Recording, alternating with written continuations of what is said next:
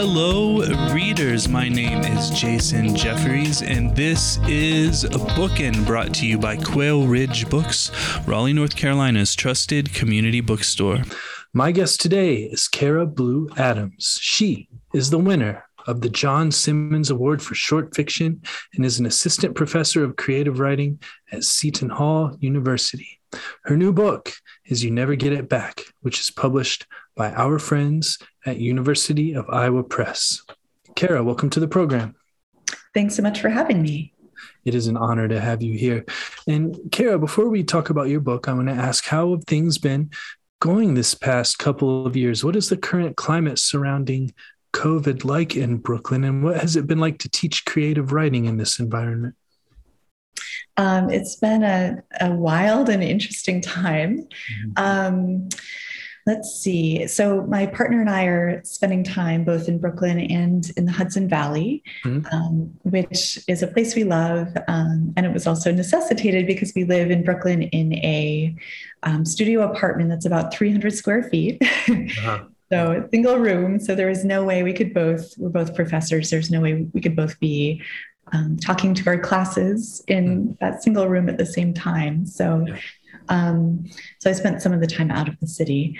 It was, of course, a really challenging time, I think, for the city, but also a time when people really came together and looked out for their neighbors and their communities in some beautiful and meaningful ways.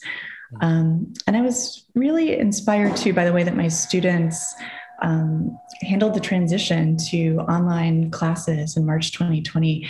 I think it was announced on a Thursday, we were making the transition. We had Friday off to figure that out. And then Monday, we hit the ground running.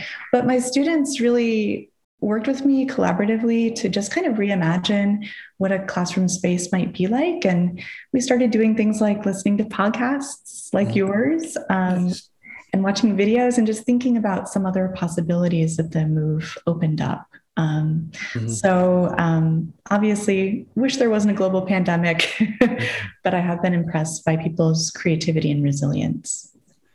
Very good. Thank you very much for that answer. Now let's dive into your excellent new collection, You Never Get It Back. And my first question for you, Kara, did you attend the University of Iowa? I ask this because not only is your book published by the University of Iowa Press, but it opens with a quote by Marilynne Robinson, who was taught there. Yes, and that quote is from Housekeeping, one of my very favorite novels. I did not attend the University of Iowa. I attended Smith College as an undergraduate. Nice. And went on to get my MFA at the University of Arizona in Tucson in the desert. Yeah. So how did the creative writing workshops that you were a part of differ between your undergraduate university and your graduate university and the ones that you're teaching now? Oh, that's a really interesting question.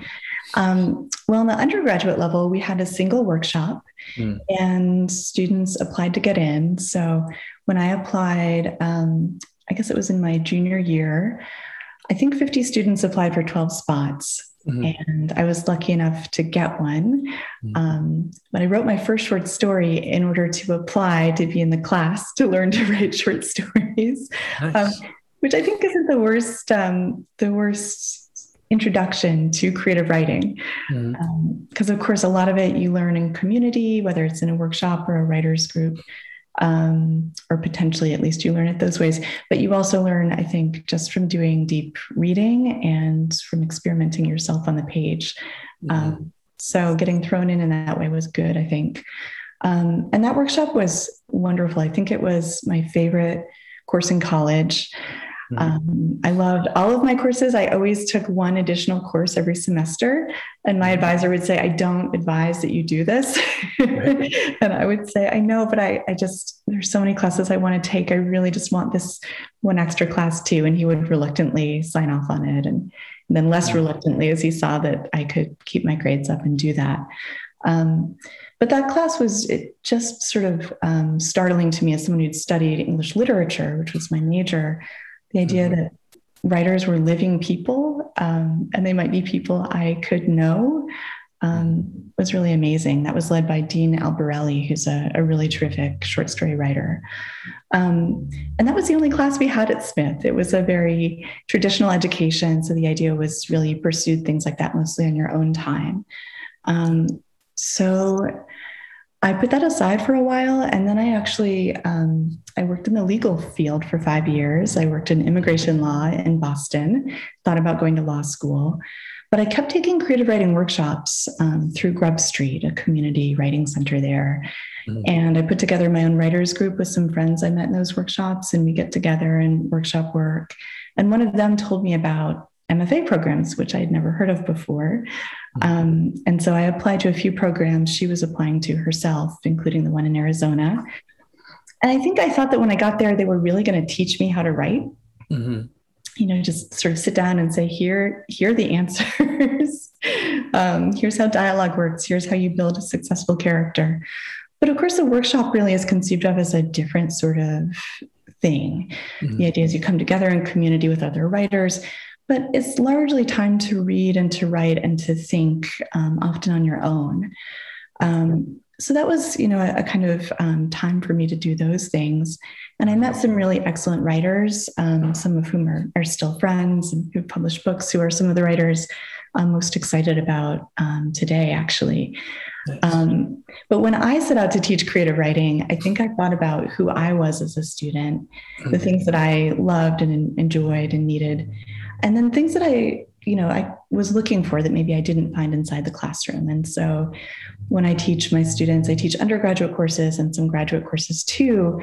But I've developed some courses on things like dialogue, for example, that get pretty specific and lead students through very specific exercises to help them learn some things that I learned through trial and error a little faster. I also teach a class on the linked short story collection, because I myself spent many years thinking about how to put together a book, and I wanted to help them think that through in a classroom space, as well as a class on literary editing and publishing that came in part out of my own work as a writer and in part out of my work as an editor. I spent about 5 years as an editor at the Southern Review. Nice. Thank you so much. Did you enjoy living in Tucson? At first, I didn't like it very much. And then I came to really love it. I moved there in part because I wanted to try living somewhere unlike anywhere I'd ever lived before. And I think coming from the Northeast, my eye was used to green. I was used to a specific kind of season, what we think of as seasons in the US. So to get used to the desert landscape and the change in season that's a lot more subtle and perhaps not quite as visual took a little while, but now actually I miss the desert a lot. Yeah, that's great. I lived in Tempe for 1.5 years and I hated everything about it. But it seems like Tucson's a lot better. Yeah. Very good. Well, thank you, Kara. Let's talk about your first story, I Met Loss the Other Day. Tell us, please, about the personification of loss and what inspired the creation of this story.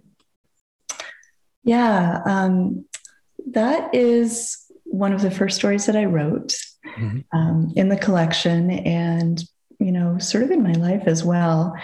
I wrote that story while I was working at that law firm in Boston. So before I'd really done much formal study of creative writing, a lot of the stories in the collection, most of them are realist stories, but that story isn't. And it comes out of my love of writers like Kafka and Borges and Calvino. And it just sort of arrived one day, that first line. I was alone in my apartment and it came to me and I wrote it down in a notebook physically. And I just wrote the first half of the story, not really knowing what it was going to be. It sort of unfolded in front of me. And then I went to work, and then I think it was maybe over a lunch break, the second half of the story just sort of arrived as well. And the story, it's very brief. It personifies loss, and the narrator meets loss personified and is asked to make a set of clothes for loss. And it becomes a kind of meditation on what we lose and what that means. It was also informed by my love of Donald Barthelme, another sort of wonderful novelist writer. Excellent. Thank you so much. Friends, This is a good time to mention the Crooks Corner Book Prize, what Pulitzer Prize winner Charles Fraser calls the coolest book prize in the country. Awarded annually for the best debut novel set in the American South, the $5,000 prize is intended to encourage emerging writers, whether published by established publishing houses, small independent publishers, or self-published authors. This year's winner will be chosen by best-selling novelist and poet Ron Rash and will be announced in January 2022. For more information, visit www.crookscornerbookprize.com. Kara, back to this story I Met Loss the other day. You write of a ceaseless bickering over what constitutes loss. Can you elaborate on this concept for our listeners? Sure, yeah. That was a fun part of the story to write because I imagine Loss running this operation where everyone's losses are cataloged. And so people then have to decide, well, what is a loss? And, when is something, for example, just misplaced and not really lost? Mm-hmm. And I think Kafka does this beautifully. He imagines these sort of existential questions in a kind of bureaucratic setting. I just reread The Trial, which does that so brilliantly. Yeah. And so it was sort of fun to bring together those more bureaucratic questions with that kind of existential question of what loss is. Yeah, I love The Trial, and I loved the film of The Trial that Orson Welles did. And a funny aside, I used to manage a corporate bookstore in San Francisco, and a gentleman called one time and I guess was put into the holding system and described our holding system like the castle, like Kafka, where the guy can never get into the castle. But anyway, I always like that story. I have one other question about this story about loss, because I like to tie episodes of this podcast together whenever I can, and we have interviewed a couple economists who have written books recently, one from Harvard and one from Yale. I want to ask you, when you write only on Wall Street, can you trade with your losses? What do you mean by this? Initially, that line actually read only in Vegas, can you trade with your losses? Mm-hmm.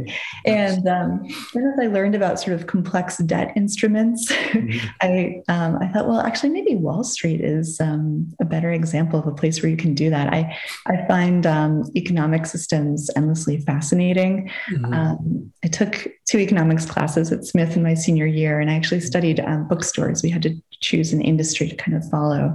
Nice. So it's just, I listen to podcasts and read articles about economics. So that's actually a line that changed over time. Yeah. And, I used to, I had a brief career as a financial consultant, and once I realized I was just working in a casino, I kind of walked away. But yeah, the two worlds are very much aligned. Well, thank you, Kara. Listeners, we're going to take a short break for a word from our sponsor, and then I will be right back with Kara Blue Adams. The Bookin' Podcast is sponsored by Libro FM Audiobooks. Libro FM lets you purchase audiobooks directly from your favorite local bookstore, Quail Ridge Books. You can pick from more than 100,000 audiobooks, including New York Times bestsellers and recommendations from booksellers around the country. With Libro.fm, you'll get the same audiobooks at the same price as the largest audiobook company out there. You know the name, but you'll be part of a much different story, one that supports community. Listeners of Bookin' can get a 3-month audiobook membership for the price of one. Go to Libro.fm, that's Libro.fm, and enter Bookin', Bookin, in the promo code space. With each listen, take pride in knowing that you're supporting local bookstores. I'm back with Kara Blue Adams, author of You Never Get It Back, which is published by our friends at the University of Iowa Press. Kara, earlier when we were talking about creative writing workshops, you mentioned teaching about linked short stories. So I now want to talk about how the short stories in this collection are linked. Many of them are about your protagonist, Kate. Characters reemerge. What is the difference between writing a story as a novel and writing a collection of linked short stories that focuses on one character or a small handful of the same characters? Why did you choose to tell this story the way that you did? I love that question. So I'll just say briefly, so the book is 13 stories, all exploring, I think in various ways, sometimes directly, sometimes indirectly, the life of one character, Kate Bishop, who grows up in rural New England. She then goes to college and pursues a career first as a research scientist, researching optical physics, and then gives that up to become a writer. And so the book explores, I think various things she loses along the way, an easy intimacy with her family, growing up in this kind of bohemian poverty. She moves out of that class and therefore perhaps doesn't have such an easy connection with them. It explores a loss of innocence in various ways. It explores people she loses, including an ex-boyfriend. And then I think the epigraph, which comes from Marilynne Robinson, just want to make sure I get it right, reads, "For to wish for a hand on one's hair is all but to feel it. So whatever we may lose, very craving gives it back to us again."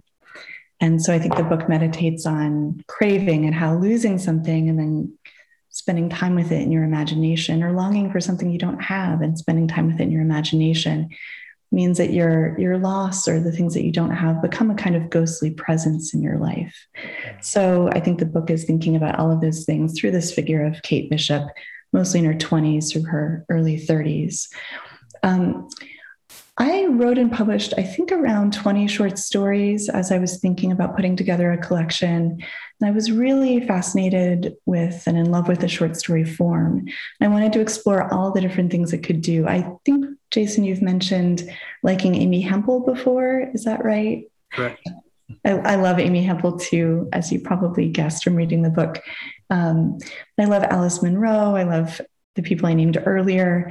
And those writers are all doing very different things with this story, the story form. And so my own stories, some were very short, like a prose poem, just a paragraph. Some were like 30 pages long. I think of those almost as different genres or forms. You can do very different things with those sorts of stories. And then some stories were fabulous, some were realist. So it took me a while to see how a book of stories would come together that would feel, to my mind, cohesive enough and satisfying enough to a reader that it made sense to collect them and to give them to people in that form. So I gave a draft of the collection to some friends a few years ago, and that collection wasn't explicitly linked. And a couple of those friends said that they really liked it as is, and maybe I could pull in some other stories. And then two friends said, "It's interesting, some of these characters are very similar. What if you made them more similar into the same character, or made them a little bit more different?" And I thought, I really love collections linked by character, like Olive Kittredge by Elizabeth Strout, The Beggar Maid by Alice Munro. It's actually a novel about We the Animals by Justin Torres, which I think actually began as a story collection. And so I thought I wanted to try that. I wanted to try exploring a life through a constellation of stories. And if it had been a novel, I think the novel form would have maybe necessitated some different moves. So because it was a collection of stories, a sort of loose constellation, I could just choose interesting moments and shine a light on them, and then move on. And I love that sort of quickness and the flexibility that the linked story form allows. I love novels as well. And sometimes novels are elliptical and sometimes they hop around in interesting ways, but I think they often feel more cohesive in a way that just makes you think about plot and character a little bit differently. Excellent. Thank you so much. And we'll come back to some questions of formatting later, but I do want to say, yes, I love Amy Hempel. She's been on this program before, and she's good friends with my friend and former creative writing teacher, Jill McCorkle, who has also been on this program before. So listeners, check those out if you haven't yet. But Kara, let's now dive into the title story, You Never Get It Back. This book starts on New Year's Eve, 1999, right around then. Some of our listeners may be too young to remember that date. Why is this setting significant?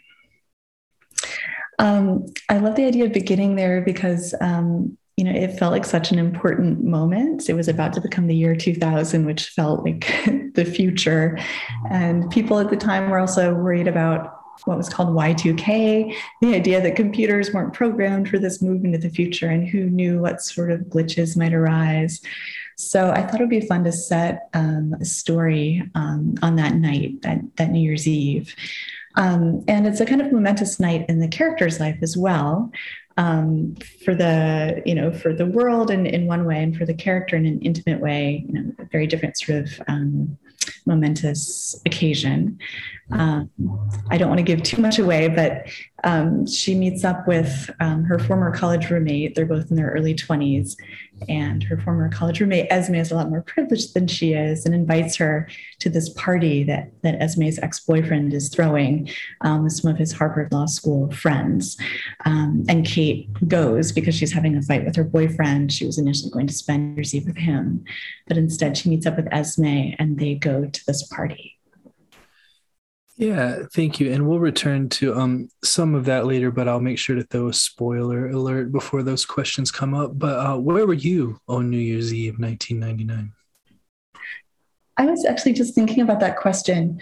I am almost certain, I would actually probably have to do a little fact checking to make sure I have the year right, but I'm almost certain I was at a friend's parents' ski cabin in Vermont, which sounds really fancy and is really fancy.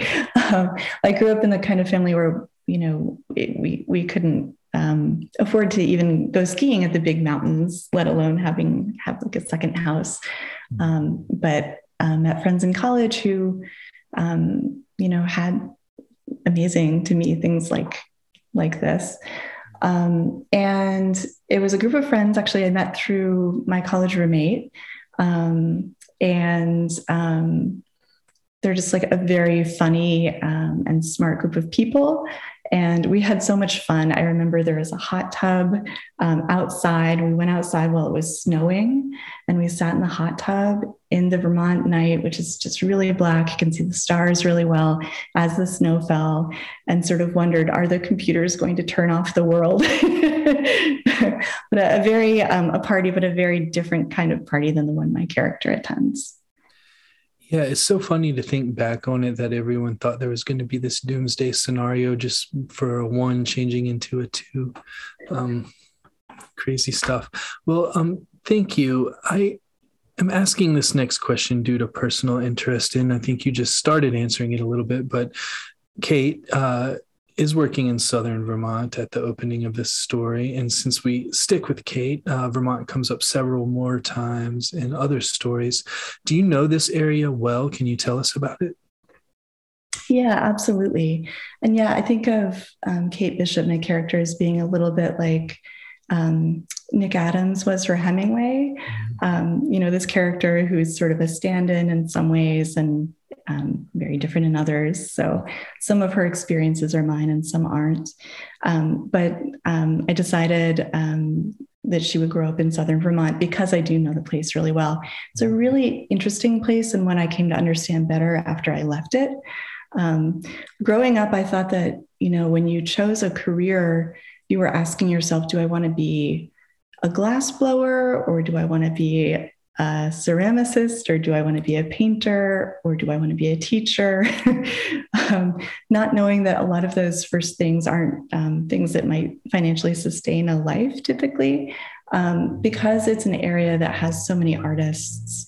It's also an area that I think a lot of people moved to in the 70s, often from New York, as part of the kind of Back to the Land movement. So it's a place that really values the arts, really values education and books. So I feel very lucky to have grown up with those values sort of held by the community around me.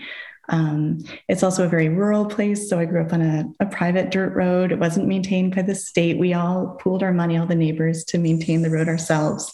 Mm-hmm. And if it snowed too much, you were just stuck until someone with a truck was leaving, and then maybe they would give you a ride in the truck, to town. So good place to do a lot of daydreaming and reading. Yeah, great. What are the big towns in southern Vermont, or are there big towns? There's a town called Brattleboro, which I definitely thought of as a big town. Yeah. It's maybe 13 or 15,000 people, so it's not really. Mm-hmm. But to me, that was the big city. Mm-hmm. And then Northampton in Massachusetts is 45 minutes away. And so to me, that was really the big city. That was the town where I went to college. It's definitely not a big city, but to 16-year-old me, I went to college early. It seemed huge. Yeah. Great. Thank you. Yeah. And to tie these kind of threads together for myself personally, in New Year's Eve, 1999, I believe I was camping out at a Fish concert in the Everglades, which was an interesting place to be. We had no computers around us anywhere. So Y2K seemed kind of like a joke at that juncture.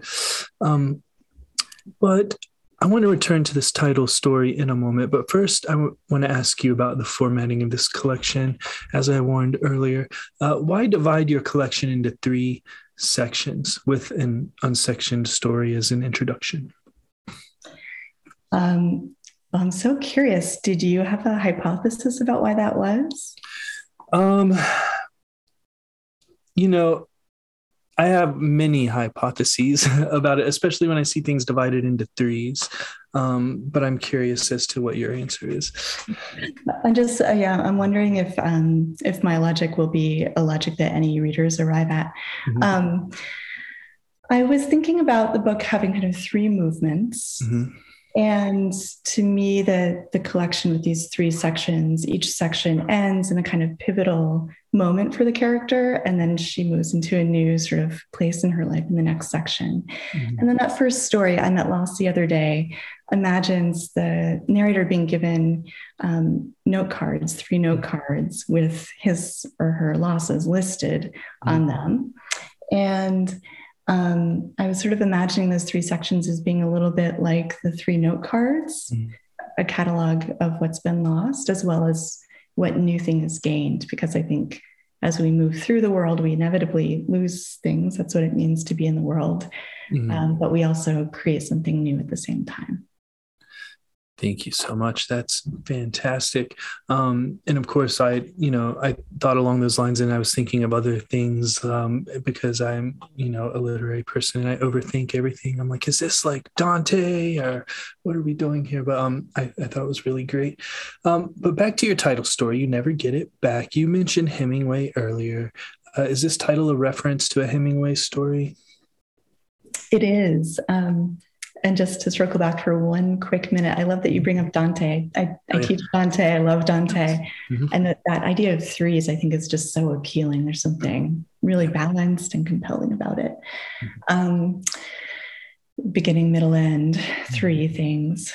So You Never Get It Back is taken from a Hemingway story. It's a quotation from Hills Like White Elephants, which many people have probably read. It's a short story that's mainly told from a kind of objective third person. So you're observing a young man and a young woman talking, and you come to understand that they're talking about whether she's going to have an abortion, which he would like for her to do. She seems not to want to do, although she seems ready to agree to it to make him happy.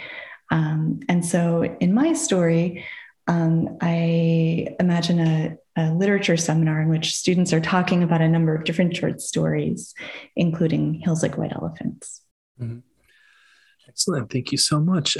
So my final 2 questions involve more about this story. And as I said I would do earlier, this is a spoiler warning. If you haven't read this collection yet, you may want to pause here. I'll give you a couple of seconds to get that going, and then we will come back to it. But of course, we're not going to spoil the rest of the collection for you because I know that your curiosity is already piqued, listeners. All right, spoiler warning over. We're going to dive in here. So, Kara, my final questions are about the men in Kate's life in this first story. And first, I want to ask about Michael, who is her boyfriend. This guy is obviously kind of a jerk who's not only racist, as he uses the N-word when cursing a parking attendant because he was upset about the price of parking. But he is also sort of ashamed, embarrassed, reluctant, whatever you want to say, to bring Kate around his Korean friends. why does Kate allow herself to be treated this way, and what does this say about her character? Yeah, Michael to me is a fascinating and really important character. So he's Korean American. He's a character who, I think is really funny and smart and honest, who's been really wounded by the world. He's experienced racism himself. And, he and Kate, I think, share some things in common because she's not unwounded by the world too in some different ways. And I think she's drawn to him for all of those reasons. Mm-hmm. And I think at one point she thinks about how her more privileged roommate, Esme, is drawn to men she can control. She always wants to choose what her boyfriends are wearing and sort of orchestrate what they will do and how they will act and perhaps even who they'll become.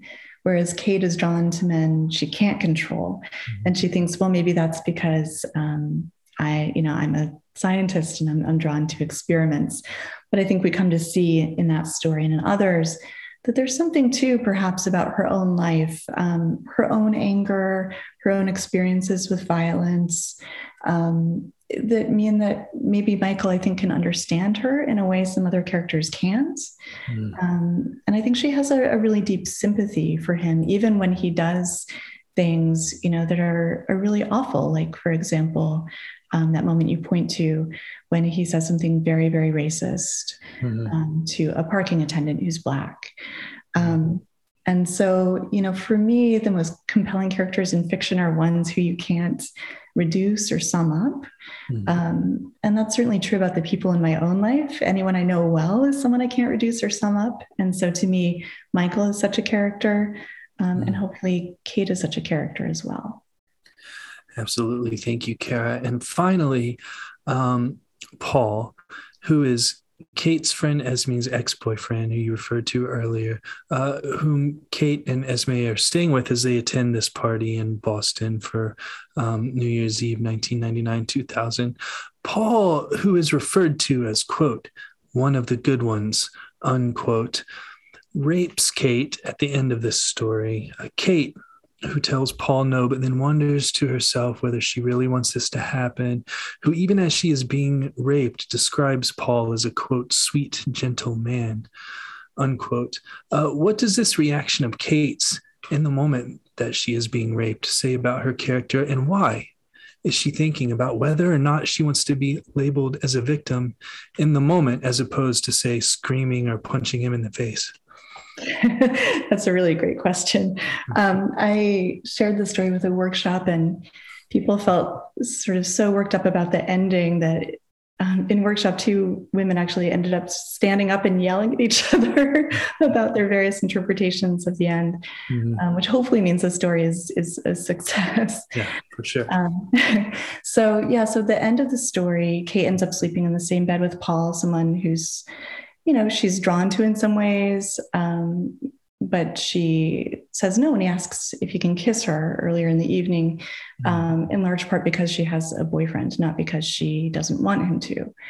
And, the story is set in 1999, which I think is a moment before we have maybe some of the language around these things that we have now in terms of consent and the idea of empty consent, what it means to say yes when that's not, in fact, what you want to be saying. And so it was a moment that I remember as kind of a time that could be a bit confusing for everyone. And Kate and Paul end up sleeping in the same bed. And then she wakes up and essentially he's, initiated a sexual interaction with her and then starts having sex with her, even though she says no. And it's a moment that I imagine she walks away from understanding as a sexual assault, and that he might walk away from, even though it clearly is a sexual assault, he could conceivably walk away from it thinking that, in fact, she had maybe, actually liked him. There was something there. Maybe, the no wasn't really a no. I don't know, because my characters are a little mysterious to me as well, as people are in my life, as I am to myself.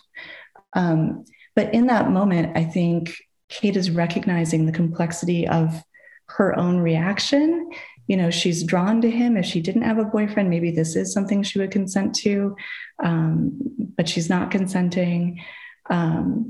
And, she, I think we see, has a kind of deep sympathy for people, and recognizes their complexities. So she knows that in some situations he is sweet and gentle. And he's also making this awful choice, this awful mistake that they will both need to live with after this is over.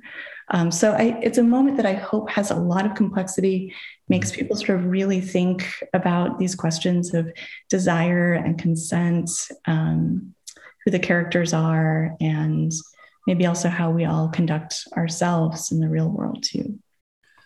Yeah, it was a moment that was very real, very complete, and very complex, as you said. And I think that's what made this story so effective, and what makes the entire collection so powerful.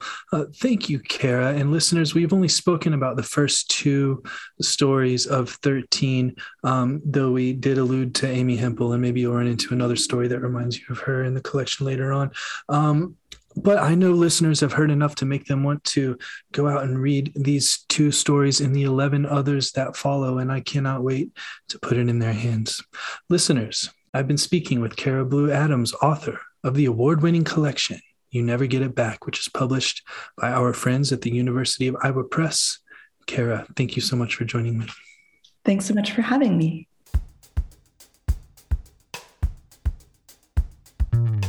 Once again, I would like to thank Kara Blue Adams for joining me. Copies of You Never Get It Back can be ordered from www.quailridgebooks.com with free shipping for members of Readers Club Plus. I would also like to thank our sponsor, Libro FM Audiobooks. Please navigate over to libro.fm and enter the promo code BOOKIN, that's BOOKIN, in the promo code space to get 1 free audiobook and support your favorite local independent bookstore in the process. My name is Jason Jefferies, and this has been Bookin'.